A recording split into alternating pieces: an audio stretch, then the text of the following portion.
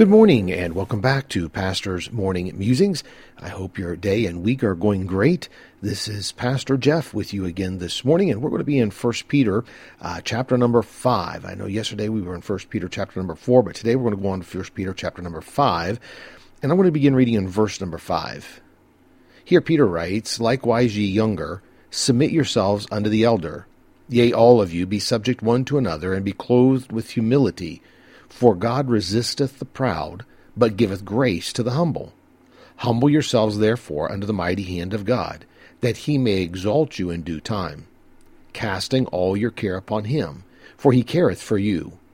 Be sober, be vigilant, because your adversary the devil, as a roaring lion, walketh about seeking whom he may devour, whom resist steadfast in the faith, knowing that the same afflictions are accomplished in your brethren that are in the world.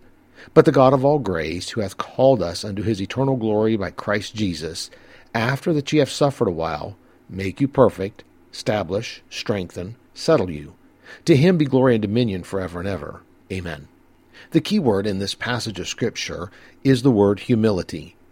To be able to submit to someone takes humility. That is, true submission, not simple conformity. Peter states that God resisteth the proud, or that means he disapproves of and attempts to prevent them and will not comply with them.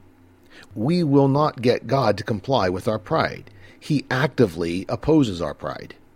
But Peter says he gives grace to the humble. Not that he condones their behavior, but that when they are humbly trying to submit to him and still make mistakes and do wrong, he sheds more grace upon them. Grace being unmerited favor. In my opinion, I think that the long-suffering nature of God goes along with his grace. And I think that the more we humble ourselves under the mighty hand of God, the more we experience God being long-suffering with us.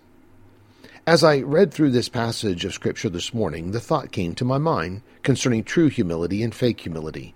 Sometimes what we call humility, or putting ourselves down, is in reality pride.